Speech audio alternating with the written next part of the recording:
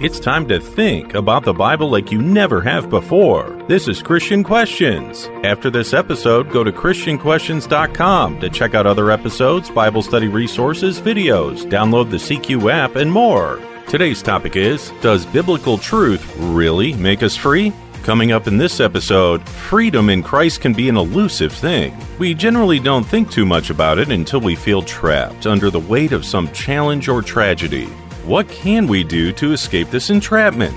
One helpful step is listening to a true story of someone who had a pretty good life going. Then they were hit with something they never saw coming. How did they find their way out? Here's Rick Sarasi. Welcome, everyone. My co-host Jonathan is off this week. Our theme scripture for this episode is John 8:31-32. So Jesus was saying to those Jews who had believed him, "If you continue in my word, then you are truly disciples of mine, and you will know the truth, and the truth will make you free." Today we want to talk about freedom. Not freedom in the sense of being released from some form of physical captivity, and not freedom in the sense of being able to express yourself without fear. No, the freedom we want to discuss and focus on is bigger and deeper. It's the freedom that we can be given when we are drawn to God through Christ and find our way to becoming a true disciple. Some may look at this and think, well, that's not really freedom because discipleship requires being told what to do and how to do it. Well, that observation is absolutely true, but it's incomplete. True discipleship does have a high cost, and the reason for that cost is to ensure an eternity of freedom in Christ and a dwelling place with our Heavenly Father. It's a price well worth it. It is true freedom. Today we'll tell you the story of a dear friend of ours and brother in Christ, Howie Clare. Howie lives on the other side of the world, literally on the other side. We met him through our Christian Questions podcast several years ago, and his story is a striking example of how God's providence works through hard experiences to draw us closer to him. Howie's had some amazingly difficult experiences. He's here to share them with us today. Howie, thanks so much for joining Christian Questions today. Hey there, Rick. It's great to be here and chatting to you again, as always. So, Howie, where are you from exactly? So I live in New Zealand. It's not connected to Australia. I just want to make that clear to our listeners. Yeah, so no, we're a long, long way from you, definitely. So literally on the other side of the world and on the upside down side of the world, I might add, but that's a whole different story. One of the thrills for me is actually, Howie, the journey that you've had, and we're going to get into that, and just the friendship that we've been able to develop from so far away because of God's Word. As we begin Howie's story, we want to also set the general context of our theme scriptures. So here's the context. Jesus was speaking to his Jewish brethren and the Pharisees while in the temple treasury, which was a public area in the temple, and Jesus often was there and often spoke and had conversations there. In John 8:12, we're going back and setting some context. It says, Jesus then again spoke to them, saying, "I'm the light of the world. He who follows me will not walk in the darkness, but will have the light of life." Now, as was usually the case, the Pharisees took issue with these words and they challenged him. Jesus, of course, answered their challenges, and he held to his statement of being the light of the world.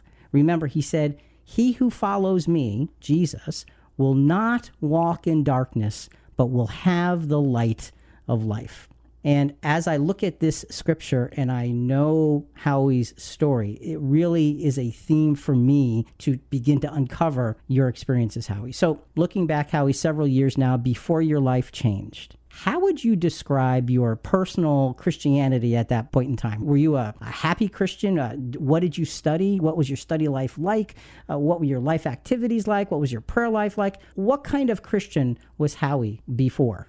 Yeah, well, I guess I considered myself a normal Christian. I would do all the things that I thought normal Christians would do. And certainly the people that I associated with, I don't think I would have stood out one way or another. I would consider my Christian walk as going to church on Sunday. And, my wife and I, we really enjoyed that. We would go and praise God and sing worship songs and, enjoyed the fellowship of our brothers and sisters. One of my favorite times was, the hospitality was great. We would would often go to people's place for lunch afterwards and get to know them and their families. And, it was just absolutely wonderful. In terms of God's word and studying it and understanding it, I enjoyed the stories that were in the Bible. I very much embraced the wisdom of Jesus's teachings. It appealed to me. I think this drew me to Christianity. It appealed to me to be able to reflect on my character and see my flaws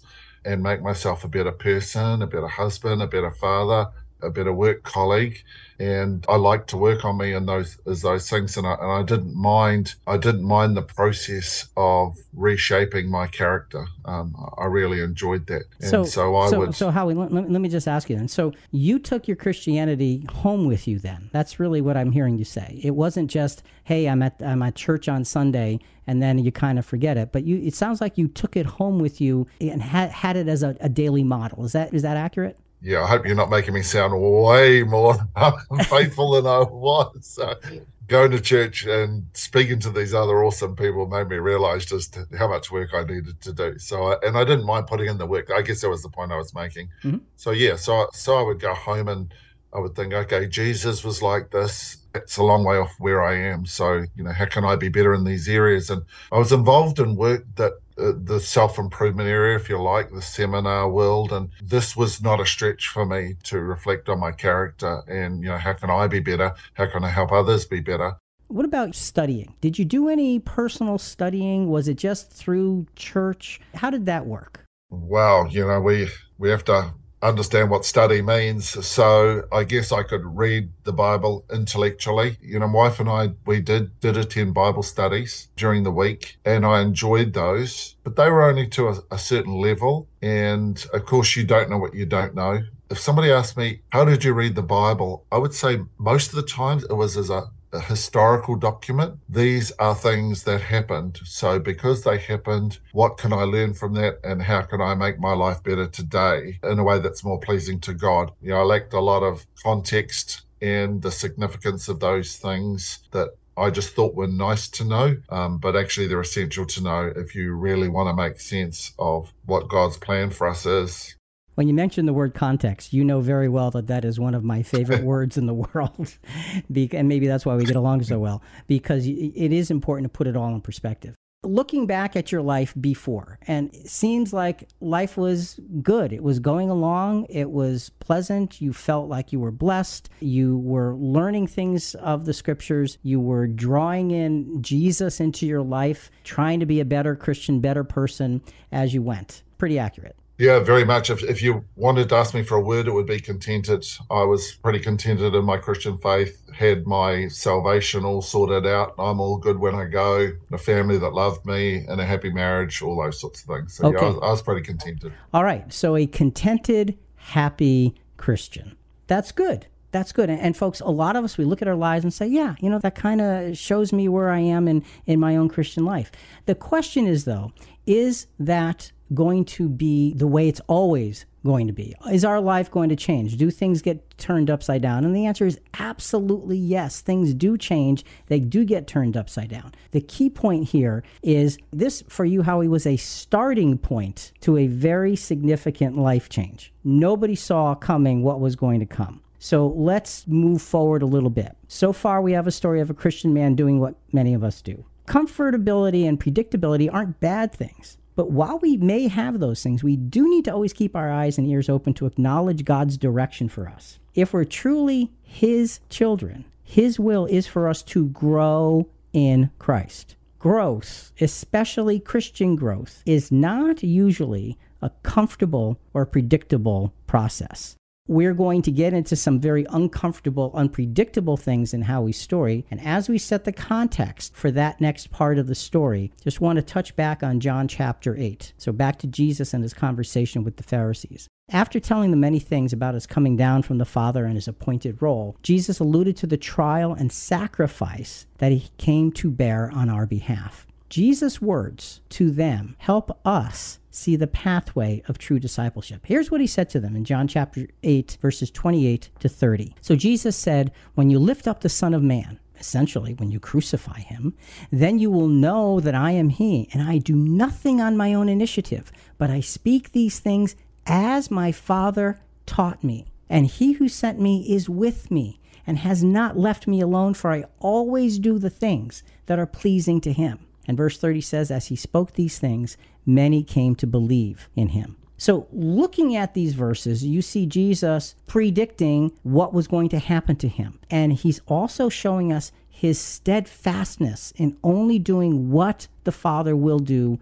and the way the Father will have him do it. And that is a model for our discipleship. That is a model for truth making us free. With that model, Howie, now we get into some hard things. With that model of trial and difficulty in mind of discipleship, what happened that completely changed your life?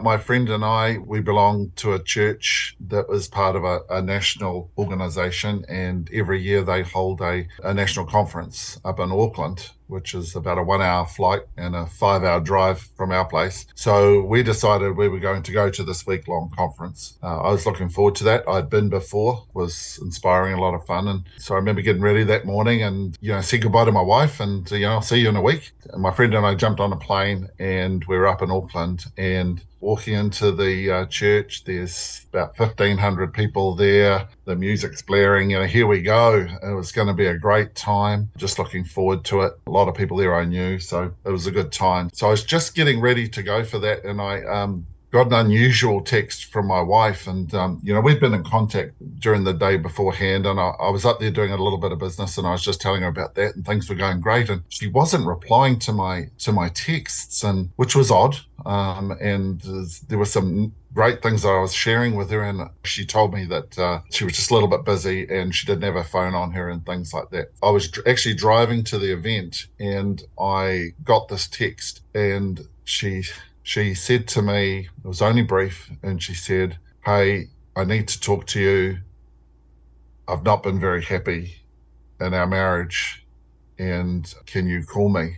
I feel silly saying this now, but I was really quite annoyed with her to share this, because there I was about to go and have this great time, and this was the time she was going to tell me this, and well, what a bring down, what a damper, and but I thought, all right, I better give her a call. By this stage, I was at the event, and so I ducked out and I sat in my car and I rang her and I said, "What's up?" And she said, "Look, I've not been happy in our marriage, and I haven't been for some time." And I was really confused. We'd been married for 12 years. I thought we were really, really happy. I loved her to bits, adored her, and the idea that she actually wasn't happy was just so heartbreaking for me. But the fact that I was the cause of it, that was almost too much to bear. I was really, really struggling. So it was a combination of shock and surprise and disappointment. And then it turned to fear, because, I was thinking we were going to have a chat and we were going to try and work through it. That was not the purpose of her phone call. It was to tell me that she had packed up and moved out of our house. Oh, man. And I thought she meant pack a bag, and she was going to leave and just have the weekend to just think about things. As we talked more and more, I had discovered that she had taken her half of our belongings, and she had moved into another place and would not be coming back. So there was this graduated realization that I'm not having an awkward discussion about our relationship. My marriage was essentially over. I remembered at one point I said to her, "So you're not coming back? You're leaving me?" That process was just so difficult. And it's just like seeing your whole world just crumble right in front of you. And remember, we're doing this by phone as well. This wasn't in person. So this is all happening in that first phone call. Yeah. Okay, so you're seeing this unfold right before this event that you were excited about was going to start. I'm just trying to get the logistics. Okay, go ahead. I mean, you're pointing out there's this contrast in emotions for me. Yeah. I was just feeling really excited and happy and good in the Lord, and then being told by the person I loved the most that she didn't want to have anything to do with me, and it was all over. And so I went from a real high to just the lowest, and in hindsight, it was easily the most painful half an hour of my life was that conversation. yeah, I was just a mess, Oh a man. mess. I have never had that kind of an experience, and you and I have talked about this, several times in the past. But every time I hear this, Howie, it is heartbreaking because you're not alone. There's difficulty, there's unhappiness, there's trauma, there's trials, there's misunderstandings, there's all kinds of things that so many of us have, whether we're Christian or not. And to have this just brought before you, it's crushing. And I will say that Howie, you are an emotional individual. You really do lead with your heart, and so I can't even imagine. I can't even imagine this. So you go back to the event. What do you do? Yeah, I was only a couple of minutes down the road, so I drove back to the event, and I remember walking in, and everyone's singing and happy, and my eyes locked on my friend, and I could tell from the look on his face that he understood the look on my face, and something was wrong, and so I just gestured to him to come outside, and so I just shared with him, what had happened. She's left me, and he was very close to my wife, very good friends with her. He loved her to bits as well, and on more than one occasion he commented about how lucky I was to have a Christian marriage the way I did. And he wasn't married, and I know that was something that he admired and wanted for himself. So to see this, he was under the same misapprehension as I was. It's not all good after all, and yeah, he was shocked. And my cousin, who was inside, she was a big part of me coming to the Lord, and she was there as well. So I got to share it with her and asked her to come out. And it was like a car crash incident, and I was the injured party, and these people were just coming out and tending to my wounds, and they just saw how broken I was, and how distraught I was. And again, in hindsight, confused was probably another emotion for me. I had a Christian marriage, I had a Christian wife who loved God and loved her Bible, and yet she was doing something, it seemed to me, that just wasn't called for by Scripture. And so that really confused me. This might have been different if I had had an inkling that there were problems in our in our marriage, and that, look, how are you're getting all that you asked for, but that wasn't my perception. I thought we were both very happy. So it was that being blindsided and just hit from the side when you weren't expecting it. That was a massive, probably my prevailing emotion. I know that shame and embarrassment came in pretty quickly too, because in a way I wanted to share with others so they could, understand and help me. But I also didn't want to tell people that, man, I've failed, not just as a husband. I've failed as a Christian. Mm. I thought I was doing a good work here in my marriage, but I wasn't. I've just hurt this woman so much, and I just felt deep shame. Your feet had been just pulled out from under you, and now you've fallen down. What do you do? How do you try and cope with the immediacy of, my life just changed in an instant? I have to do something. How did you try to cope? The initial thing was just shock, of course, but then me being me, and I'm a bit of a Mr. Fix-It. Don't focus on the problem, focus on the solution. So I hear you. So yeah, for a lot of the guys out there, I understand that I can fix this. Yeah. Not a problem. I'll apologize and be contrite and admit to my mistakes, and all will be good in the world. I walked out of the conference and booked a flight back straight away to go and see my wife and be with her and apologize. And that's without fully knowing what her grievance was, because she didn't share a lot of that. And so I still wasn't completely sure exactly what it was that I had done wrong. I should add, because the listeners will be thinking about this, was there another bloke involved?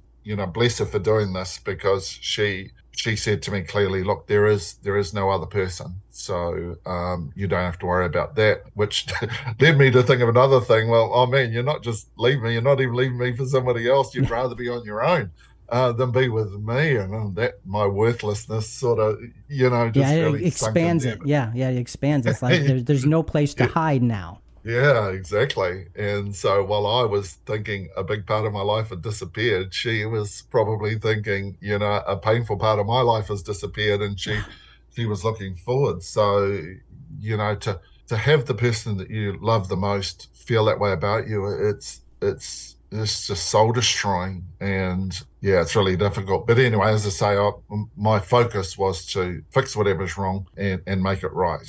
I got home, and so it was within 24 hours. And of course, what I wanted to do was meet with her, and and again, once she saw me face to face and saw how sorry I was and was willing to listen to her and understand her pain and everything, she'll come around. I'm Mm-hmm. confident. The only one big problem with my plan, and that is she did not want to see me.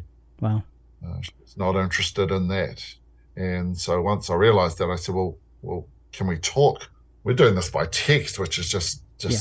really Oh, difficult. man. And she said, look, I'll call you in 2 days' time, which, come on, that's really. And so, but I thought, okay, well, if that's what you want. And so that was a really painful time, just thinking, how's this going to go? What am I going to say? What's she going to say? And so that was really difficult. You're stuck. Your plans for fixing obviously aren't going to be working. This is a problem. This is a tragedy that is like a runaway train. You can't get in its way. It is like gotten its life of its own, and it's overwhelming you. Again, can't imagine the depth of despair that you feel in that period of time. So I just want to throw a scripture into this, because kind of looking forward and realizing where you've come. James 1:2-4 says, "Consider it all joy, brethren, when you encounter various trials, knowing that the testing of your faith produces endurance. Let endurance have its perfect result, so that it may be perfect and complete, lacking in nothing." Here you are being tested beyond what you could have expected, understood, known, and could even reason on and get your head around. It was that big. It was that overwhelming. You're now in that searching place where, okay, what do I do? Where do I go? And then you find Christian Questions. How did that happen? And let's open that door now, because this is horrible. This is overwhelmingly tragic. How do you go about finding something to do, to listen to look at, to read, to think about, to help ease the pain? So, Rick, there's just something I think might be of value to go back on. So, if we can just do a little segment here, and then I'll answer your question. Sure. Rick, I flew home, and I knew I had to go and walk into my house, and I knew that it would be half empty, and so I got my adult son to come with me, because I knew I needed support. And I got to tell you, if the phone call was the most painful experience of my life, this was probably the second most painful. To walk into your house and see all the things that reflected your wife's personality and everything gone. I went into the bathroom, and I opened up the cabinet, and it was just my shaving razor and things, shaving foam in there. All her little womany things, they'd all gone. And it was so, so sad and so painful to know that her and her family and friends had been through our house and had been emptying it of all her things while I was away, because I loved them. They were my friends and they were my family too. Just the enormity of this was like a tidal wave of emotions just coming over me. It was just so difficult. And but I did get the chance to talk to her, and we had that conversation. And during that time, she made it very clear to me, because I kept saying to her, okay, so when are we going to meet? How are we going to make this better? She really made it clear to me, although emotionally I wasn't even hearing this. It's over. We aren't getting back together. I'm not coming home. Our marriage is over. It was actually going to take me a year to realize that it was over, because, as I'll share later, the hope was still there for me that, okay, this is just a knockback. This is just the first round. I can take this. She'll come around, and I still clung to hope. And, I've learned from my experience that hope is a good thing, but hope is also a very, very difficult thing, if it's false hope. Yeah. And I didn't realize it was false hope. I was clinging to something that wasn't there at all. So you said it took you about a year to come around from that. So you are struggling in this for a very long time then. Very much so. I would be going to work, and I could barely do my job. I work a lot on my own, so I could cry on my own, and I did that for many, many weeks. I think I worked out I couldn't go for more than about 3 minutes without thinking about her. And, when something like that is just so on your mind, it's very exhausting. Sure. I've never struggled with depression, but I've known others who have, and I wanted to make sure that I protected myself from that possibility. And so I did a number of things to guard myself that. So I would talk to others, talk to my pastor. I would spend time with my family and all those sorts of things. So I'm really glad I did that, because I kept away from being dragged down into a depressive state. I'm sure I suffered some form of depression, but it wasn't debilitating. But yeah, it was pretty hard going to work and trying to function normally, and Sure. just to be so sad. I remember one person said to me, "Gosh, you look like the world has collapsed on you. You got the world on your shoulders." Yeah, And he was I right. felt like saying, yeah, Yeah, he yeah, was that's right. exactly how I was feeling. Man. Yeah, I was very blessed. I did have people who cared about me around me, and they struggled for things to say Sure. to make me feel better. I relied on my pastor to provide me with good, well, not just moral support, but also guidance in terms of what God was wanting me to do, what the scriptures said about these sort of situations, because, I really wanted to do the right thing by God. I know what I wanted in my flesh, but I also wanted to do the right thing by God and by my wife. I wanted to meet with her, but I'd read some stuff that said, look, women in these situations really need time. They've left for a reason, and it's to be away from you. So I thought, well, that's okay. I'll give it that. I don't want to come across as pushy, but I wanted to know that I still love her dearly and still wanted our marriage to be reconciled. I can't speak highly enough of my pastor. He was wonderful and loving. He put up with the tears as well and all the millions of questions I had. I was surviving, which Yeah. anybody who's gone through anything like this or another tragedy, that's some feat in itself, just to survive, just to get out of bed every day, let alone go to work, have a smile on your face. That is a remarkable achievement, and I was thankful I was able to do that. You're going through, you've got support, your pastor is wonderful, and you are going from utter despair to surviving. It's a coping process that, because you have no sense of what the end is going to be, and right now it's not going in the direction you want, you're looking at this and saying, this is really, really, really difficult. As you're going through and you're coping and you've got your support, tell us about your son's interaction with you and just your next step. I'll throw a new word in here. I was contented before this all happened. My predominant feeling now is hopelessness. Okay.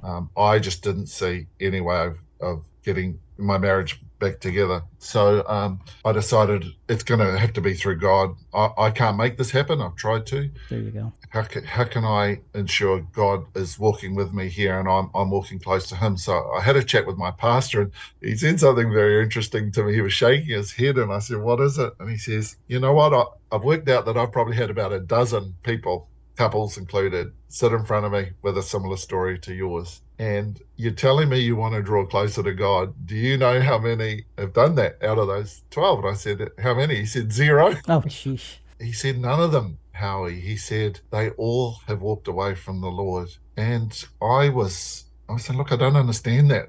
I can't carry this burden on my own. I want God to help me. What's up with that? So, and I must admit, that really encouraged me, because I'm the sort of guy that if someone tells me I can't do it, then I think I can.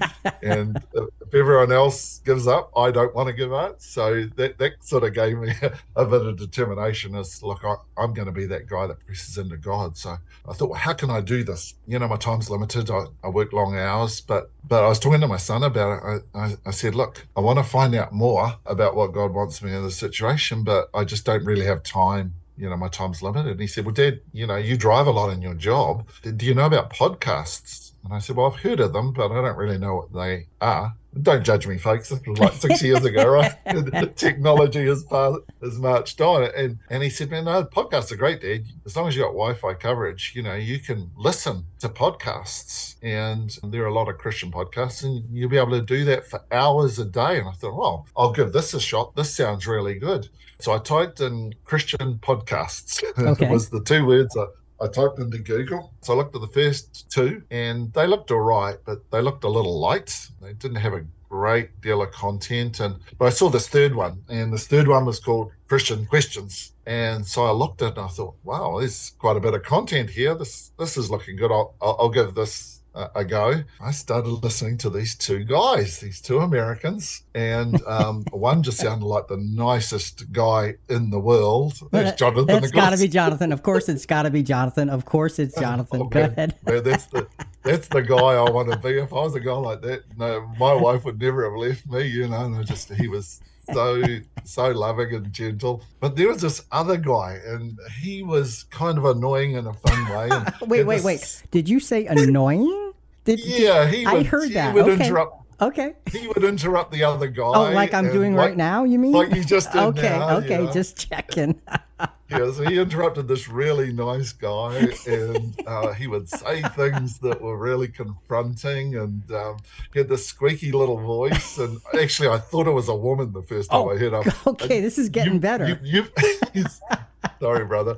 It's all good. I think you must have got really excited and things like that. And I thought, oh, hang on, Jonathan said his name was Rick. So my first reaction to Christian Questions was, man, these guys are having a lot of fun talking about Christian things. Yeah, that's for sure. This banter, and I love to have a laugh, and I love being with my male friends and having that joshing and everything. And you guys were having it. I thought, oh man, this is a bit different. This isn't all super serious all the time and all religious-y and all that sort of stuff. So I thought, I'll give these guys a listen too. I would listen to podcast after podcast. And at that time you had talkback, you were fielding calls from people. Yeah. Mm-hmm. And that interested me because this wasn't pre-scripted. You guys were just shooting from the hip. And I remembered being amazed by, our friend that I'm talking about, he was not a believer. He was, he was an ex-believer. He was an atheist. He was an out-and-out atheist. Yes. And I could tell he was carrying a lot of hurt, but he was also angry. And so he would ask you what I thought were extremely difficult questions. And I got a wee bit upset with him at times. But Rick, you always amazed me with how, both of you dealt with him. So loving, so patient. You never told him off, even though he was so wrong in some areas. And of course, you answered him according to Scripture. And I thought, man, I can really learn a lot of lessons from these guys about how to deal with people and understanding the Word of God. That really impressed me. I made a decision. This is worth my time. I will commit to regularly listening to these podcasts. And of course, the wonderful thing you had that no other podcast had was these archives. I thought each weekly session was great, but you had literally hundreds. I think you got over the 1,000 mark worth of podcasts on every conceivable topic. The website was easy to negotiate. I think I was listening to around about 2 or 3 podcasts a day. And these were in the days where your podcast, Rick, were 2 hours 2 long. hours. Yeah, and I didn't always listen to them just once. Sometimes. No wonder you thought I was annoying. You heard me 6 hours a day. Okay, I'm getting the picture now. Go ahead. Yeah, no, exactly. And of course, with that came there was the spiritual food you were feeding me, and the learning was just incredible. But there was also the friendship that was developing between us. I was getting to know you guys, and I think these guys are pretty cool. Yeah, I relate to them. They're real. Other Christians I'd met, they were all nice and very loving and dear. But there was just a depth to your concern for people, and your concern for the truth, your passion for discerning truth from error that I really had never experienced before. I guess in a way I was thinking, I want to be like that. This is what I want to know about. Now, this is me confronting my Christian walk. Of course, I'm still trying to deal with the pain and loss and grief that I was undergoing with my wife walking out on me, which was only months before. So, yeah, it was a dark time, but it was a great time of light and truth as well. Yeah, it's an interesting time for me.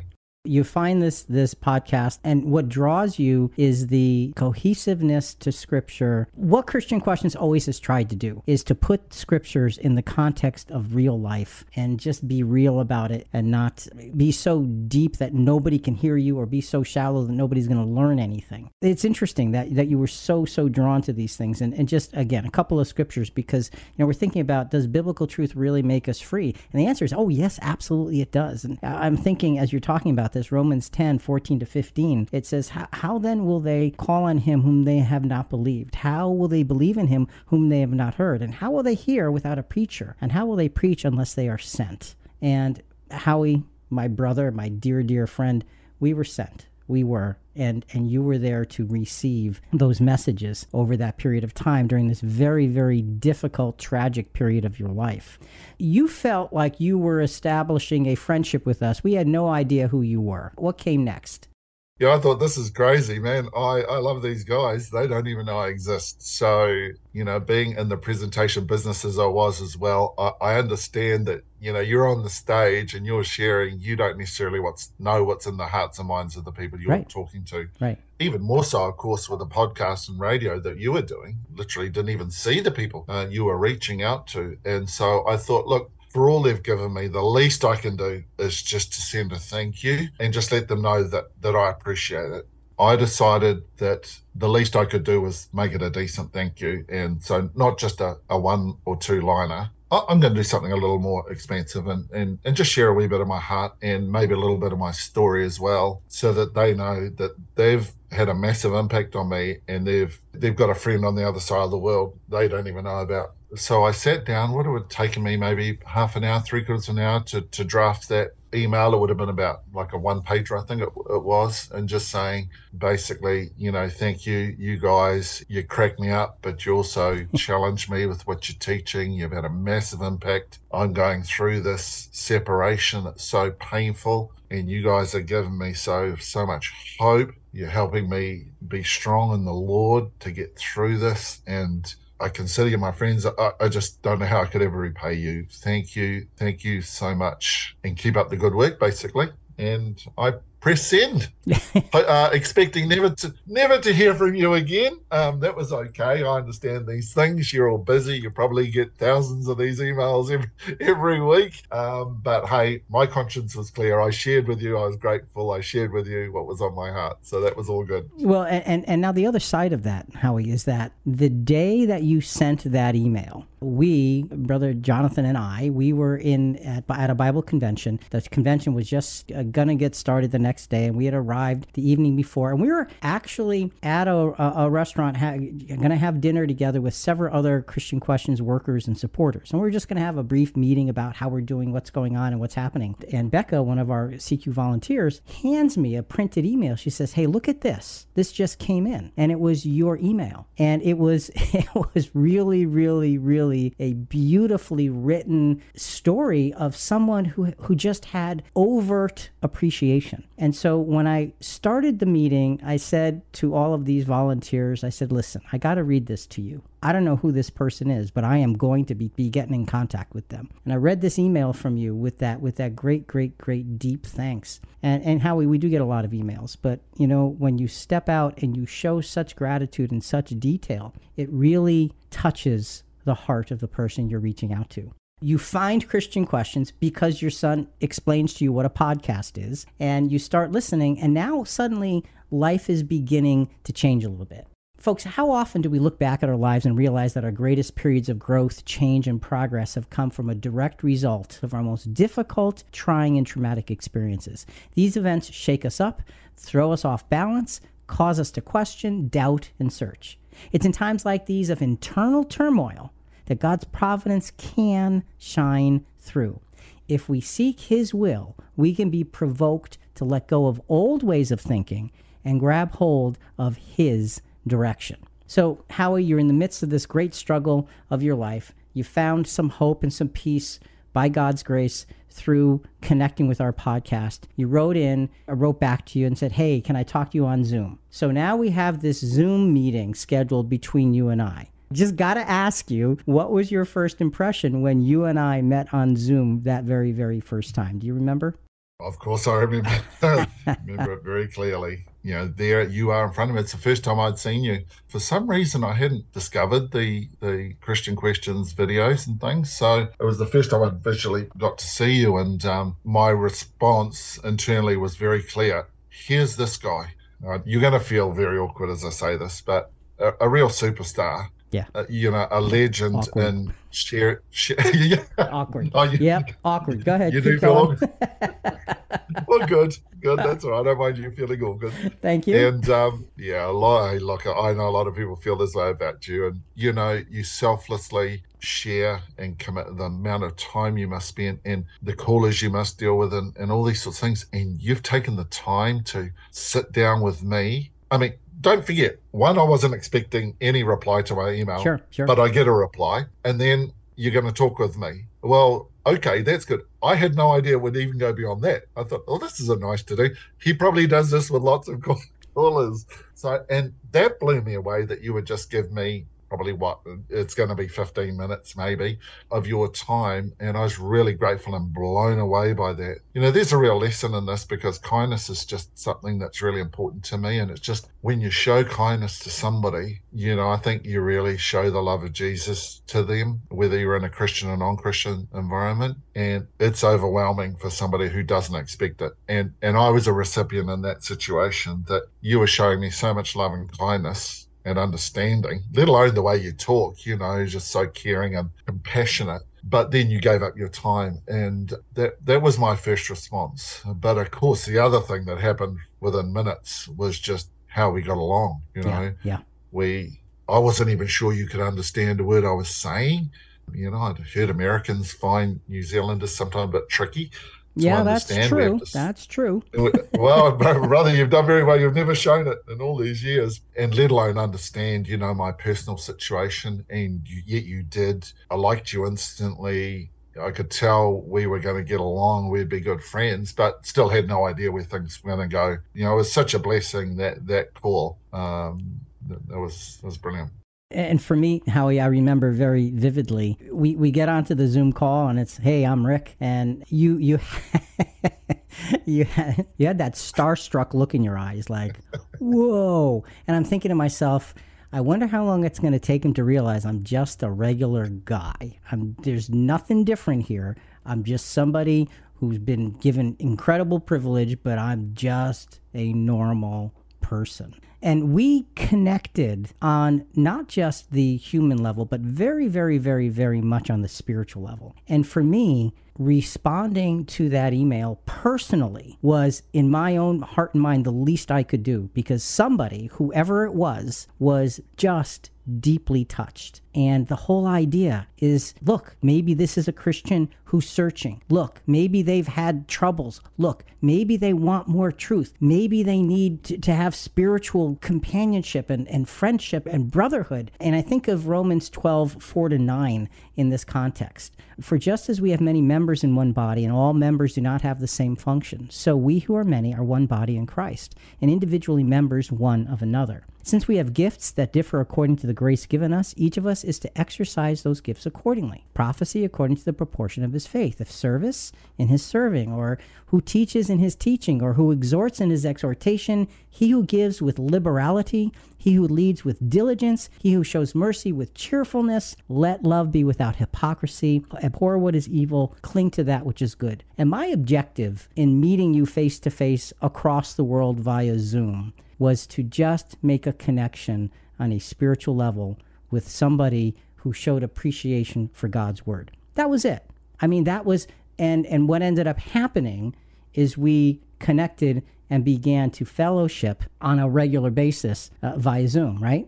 Well, I remember the very sentence you said at the end, which just blew me away, which was, so shall we do this again next week? What? You want to carry this on? I just couldn't believe it. I thought, this guy wants to keep working with me and investing more time in me. And yeah, that's very, very humbling and overwhelming. Given the distance, if you live just down the road and let's catch up for a coffee, yeah, I get that. But here's this guy that's clearly extremely busy. He's willing to spend time with somebody he'll probably never ever meet. I will take issue that you're just an ordinary guy. I know what you mean. But your love for people and your love for God's word, things of the Lord, they are far from ordinary, but I know what you mean. After that first meeting, I got the sense, and I felt I believe I felt the provoking of God's Spirit to say, you need to stay with this individual. You need to work with them. He is looking, he needs to be fed. To me, that's what I was provoked to do by God's grace.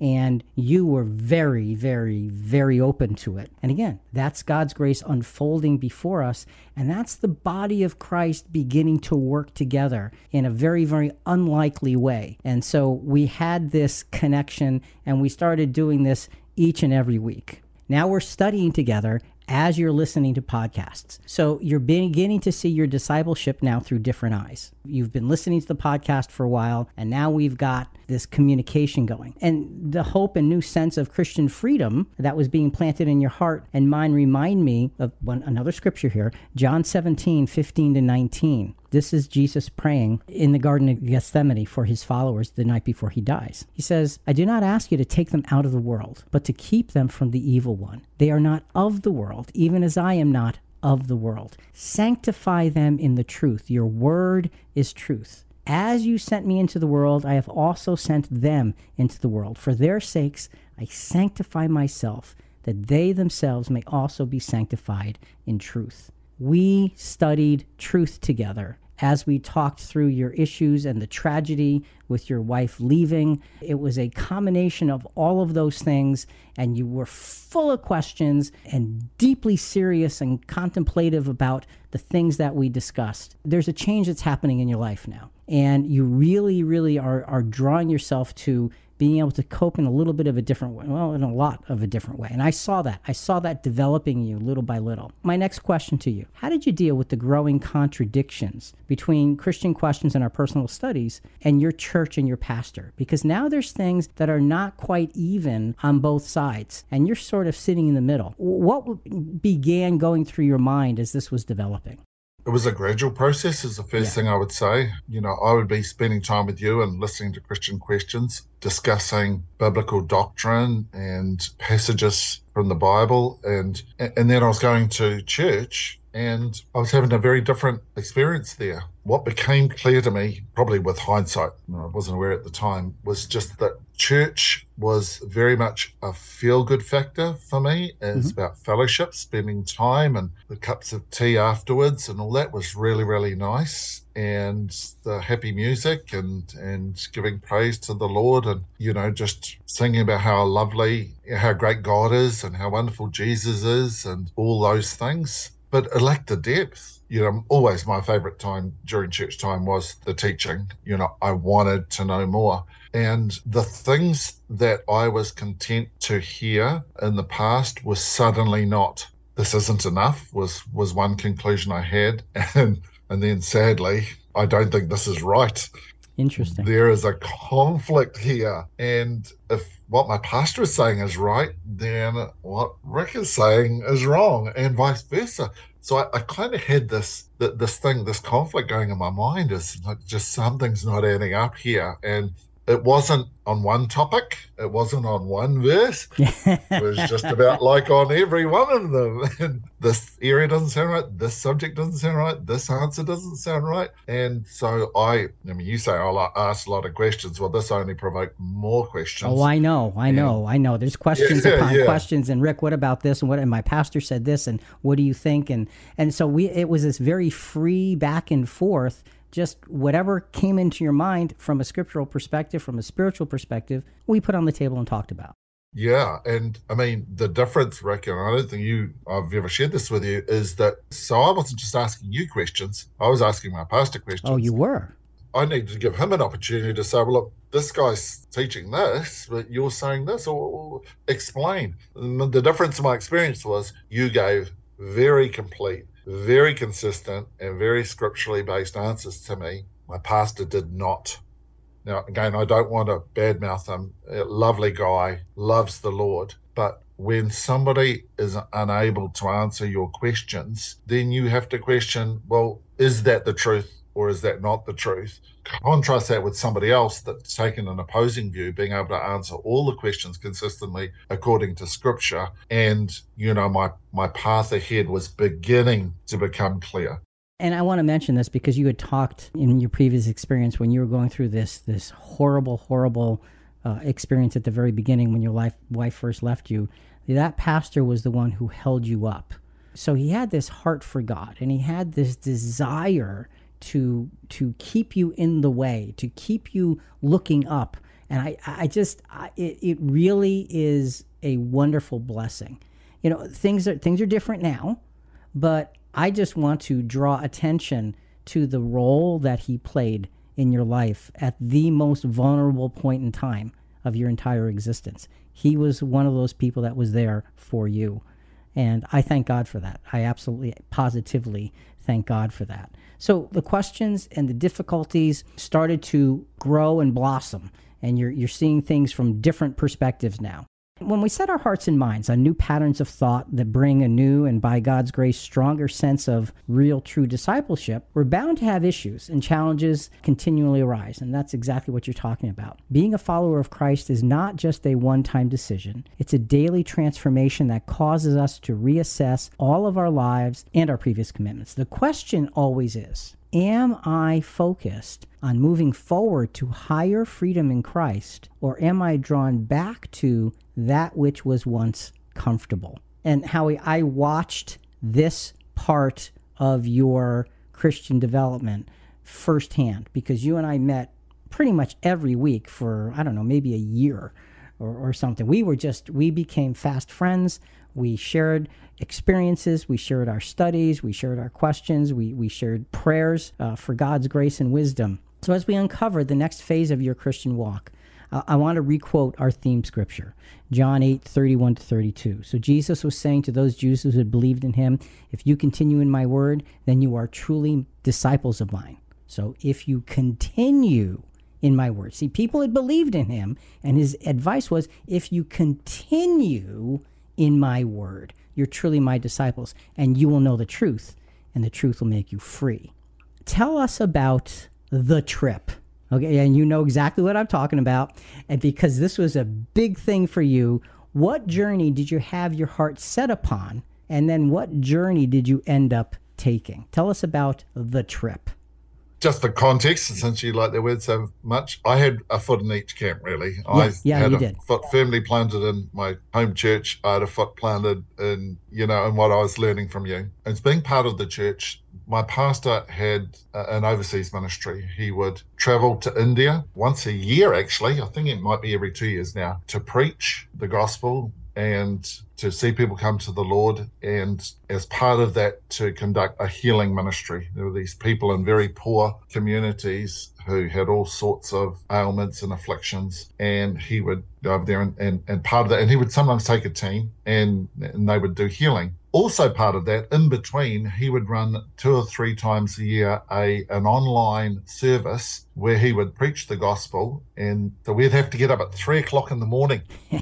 And this is during the week, so I started work at 5 in the morning, so that was a bit tough. And he would preach the gospel for about 45 minutes and then give the altar call, if you like, and like 100 people would come to the Lord, make a decision for Christ. So he said, look, these things cost money. We need you to dig deep, people, and help fund all this. Man, I was just a real proponent of tithing and everything like that. So I thought, I'm in. $400, let's go. $400, that's $4 a soul. Yeah, awesome. Yeah. I'm going to be able to stand before God and say I've done a good thing. And so I sponsored some of these events and just was amazed. So then my pastor said to me, listen, I've got this trip coming up in about a year's time for next year, and I really would like you to come to India and to preach. And I said, what about the healing thing? I'd never done anything like that, laid hands on people or anything like that. And he said, yeah, you can be involved in that, be part of that. And at the time I was really excited. There was a curiosity in me that wanted to see these limbs grown back, and people who could never walk, and blind people see, and all these sorts of things. Yeah, so I was really excited about that. So I made the decision I'm going, and I paid my 50% deposit, I think, on my trip through a travel agent, and I was all set to go. And I remember being excited about telling you about this. Oh, yeah.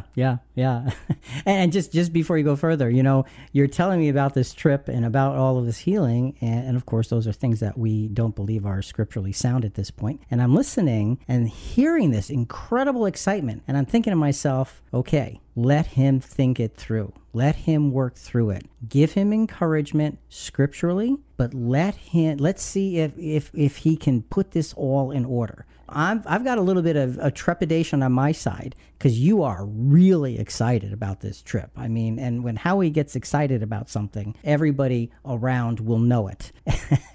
And so we're going through several weeks of studying and talking and all of that. Now pick up and continue. Well, of course, as I was doing this and we were having our Bible studies, I was still listening to lots and lots of Christian questions. And so I would go back through the archives and pick out some of the things I wanted to learn about. And a lot of them were these things around the conflicts I was having with what I was learning from you and what I was learning from my pastor. And hey, look, not just him, every pastor that I've been under before that. I've lived in a few cities, so I've been to probably a dozen churches in my time. So I've listened to a lot of them, and consistently they were teaching the same things as my current pastor at that time was teaching. So I had this conflict, and I thought, well, I better study it. Wading through the word was not the way for me. I always struggled with that. Sure. I don't know where to start. I don't know where to look. How does the Old Testament tie in with the New Testament? Don't they seem to contradict themselves? How is something from 3,000-4,000 years ago relevant to today? Struggled with all that, and so I tended not to look for my answers there. But I didn't have to with Christian questions to the extent that you could do that work, so well. I mean, like, I didn't know Hebrew words and Greek and why that was important and all those sorts of things. So because you had done a lot of that work with your archives, I thought, well, that's a good place for me to start. And so I started looking at some of these things, and of course that included divine healing, faith healing. What does the Bible really say about that? A couple of other troubling doctrines for me as well. So I thought I'd better go and have a look at those, things like marriage and divorce, things like hellfire, the working of the Holy Spirit.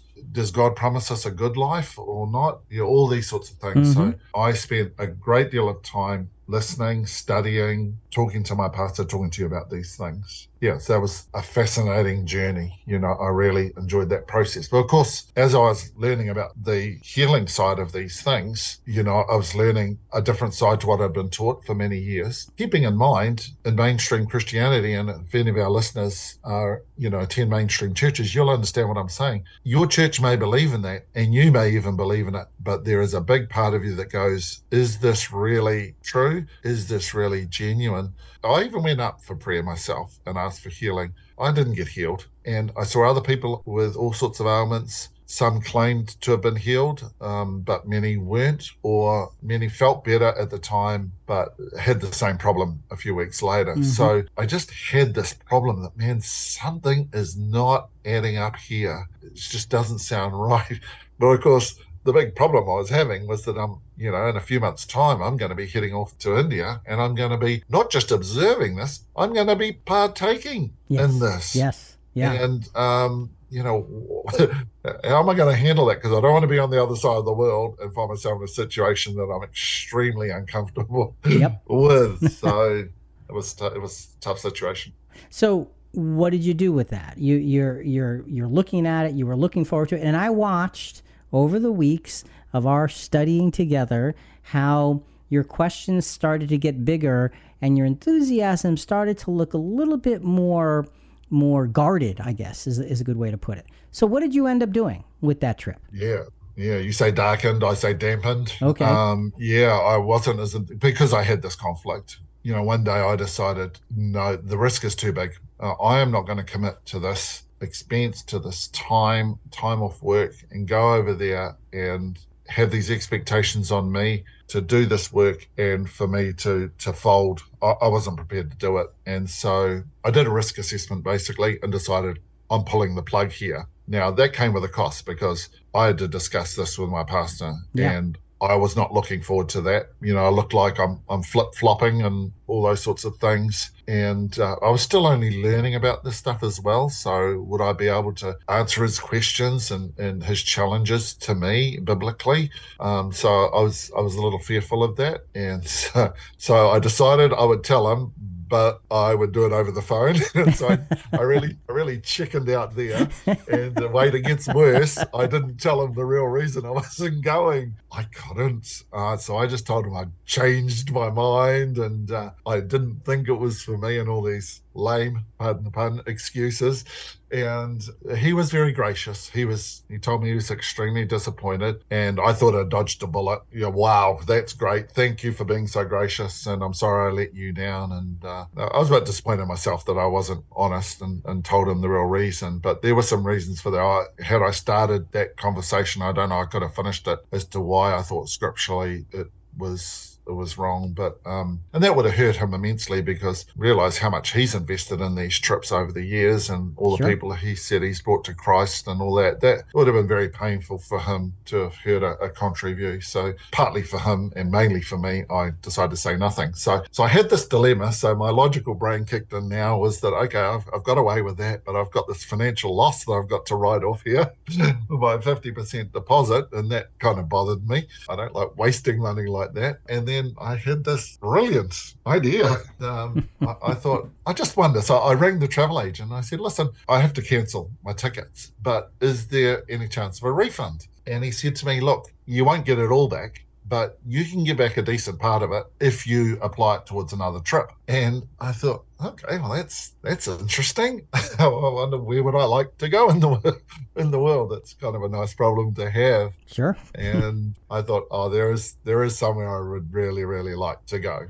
And there's somebody I'd really, really like to meet. I remember the day I rang you and I said, oh, I've got some news. I've got some good news. Yeah, and when we got on that Zoom call, you were the cat that ate the canary. You had this big old smile thinking, what is up with him? What is going on? He looks like he's bursting. Because we had been dealing with the doubts and the scriptural inconsistencies, and I'm hearing this here and that there. There had been a lot of questioning, but this particular Zoom call, you were just there. And Howie, you told me that you're coming to see us. Yes, I did.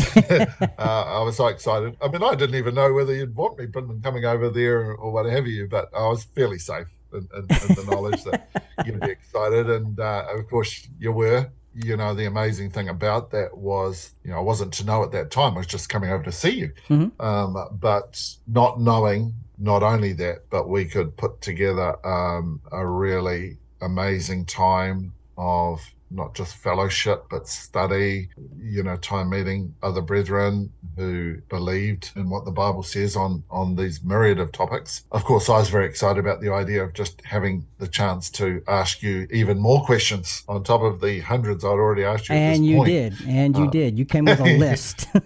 I come all that way. Come on, I've got to do it, don't I? And so I took a month off work and jumped on a plane, and we had a pretty exciting itinerary sorted out. No healing ministries involved in those things, of course. I mean, I've been to America before and always loved it. The most appealing thing about Americans to me is how much they love New Zealanders. I know that sounds really selfish, but I never, every time I opened my mouth, somebody was being friendly and wanting to talk to me. So it was always a nice place for me that way. But of course, the other more serious side was just being able to have the chance to learn more. And wow, what a trip that was. Yeah. And I want to touch on one part. I mean, that trip is just, it was tremendous. It was really tremendous. We were at a Bible conference for several days. You worked the trip so we could be at that conference together, and we were going through things, and that's where you first arrived, and it was just great. Just such a great uniting in person for a relationship that had been so strong via Zoom. And I remember we were talking about your Christian walk, and there's one detail I want to ask you about. At our Bible conference, we were going to have a baptism session, and you had asked me about it. You were looking at that, and I said, well, this is, baptism is a symbol. And you said, well, and your initial response to me was, no, I've been baptized, I'm good. And I said, well, and I asked you, do you really understand when you were baptized what it was that you were baptized for? And so we talked about that, and that night we had a wonderful, very long, wonderful conversation. When I left, you seemed to have been very contented, like, no, I'm good. The next morning, something happened. And you came looking for me like with this zeal and this enthusiasm. What was it that you saw in your mind that changed your mind and you decided to be baptized at that convention with these brethren? Well, I guess everybody who calls himself a faithful follower of Jesus Christ wants to be able to stand before God and say, look, I was a good and faithful servant. I did what you wanted me to do. Right. And I thought at that time that I could do that. But during our conversation, I realized there was something missing, and that kind of bugged me. And not at the time that we were talking, but afterwards, you explained to me about a baptism of repentance. And yeah, you're right. I said, yeah, I'm all good on that. Let's move on, because then when I was baptized, yeah, I was really sorry for what I'd done. I'd acknowledged my sinful nature, my sinful life, and people I'd hurt, and God I'd hurt. And yeah, tears were streaming down my face when I walked up and accepted the Lord. And when I got baptized and was washed clean of all that sin, I was very repentant, Rick. So I'm all good on that. Thank you. But of course, you went on and said, well, okay. But there is another piece to it. That's when you started to explain about surrendering everything and sacrificing everything for God. And everything means everything. Yeah. Well, you mean everything? You mean like my life in that? You mean my time, my passions and my desires? You mean I should be willing to sacrifice all that for God as well? Even my car and stuff like that? Like it's not mine? Is that what you're saying? Now, of course, intellectually, I had heard this before, but in my heart, I was being really convicted by it. And you helped me realize that when I got baptized, I had been repentant, but I hadn't sacrificed everything to God. I was holding on to what I wanted to do with my life, what was important to me, and God's will in my life was just a little add-on, a tag-on that I was willing to do every now and again, certainly between 10 and 12 every Sunday. I'm happy to give him that time up, and everything else by negotiation. So, and that's a long way, of course, different from what you were talking to me about. And so I went away thinking about all the stuff you'd given me so much to think about, but it was very clear to me, the difference between what I did and what you were telling me. And I thought, no, that is the relationship I want with God. That is what I want to do. I want to do this. You'd mentioned there was a baptismal service the next morning. Yeah. And I didn't know how these things went out. I'd never been to a convention before, and let alone a baptismal service. And it wasn't a difficult decision. It was a very challenging revelation that you'd shared with me, but it wasn't a difficult decision to say, look, I'm all in. I don't want to be. I don't want to be a lukewarm Christian. I just don't want to be playing around with this stuff. If God wants this from me, man, I'm in. And so I remember just packing my stuff for the convention, and didn't take my togs there because I wasn't planning on going for trunks. Do you call them over there? I think. Yeah. But I had some shorts and I had a towel, so I chucked them in my bag. Yeah, went down the hall to tell you the good news. Yeah, and it was funny that morning at the convention. I hadn't seen you. I was busy with something, and several brethren came up to me and said, "Have you talked to Howie yet? Have you talked to Howie? Howie's looking for you." And it's like, wait, okay, all right, I'm here. But I had no idea that you had come to that conclusion. And again, brother, I got to tell you that when I saw you at the convention, you had this peaceful glow of godliness about you that said, I'm home. And, it really, really sunk in for me at that moment when you told me I need to be baptized because I understand what sacrifice is, and I am all in on living that life of sacrifice. It really struck me that you had found your way home. Through all of that trauma, all of that trial, all of that difficulty, all of those contradictions, all of those things, you had finally come to a place where you would know the truth, and the truth would make you free. And that to me was a dramatic, tremendous blessing. And how I just got to tell you that sitting in my seat, you cannot imagine the thrill that I have had knowing you, watching this growth and this process as you have gone through your Christian life, growing up in Christ and being able to be there and just see it happen from thousands and thousands and thousands of miles away and then in person. So God has truly, truly, truly blessed you. Such an amazing and inspirational story. Coming up in part 2 of our story, how did Howie finally resolve his tragic breakup with his wife in his own heart? What Bible teachings caused him to see things differently? How has Bible truth really set our friend and brother free? That's all coming up next week, folks. We love hearing from our listeners. We welcome your feedback and questions on this episode and other episodes at ChristianQuestions.com. Talk to you next week.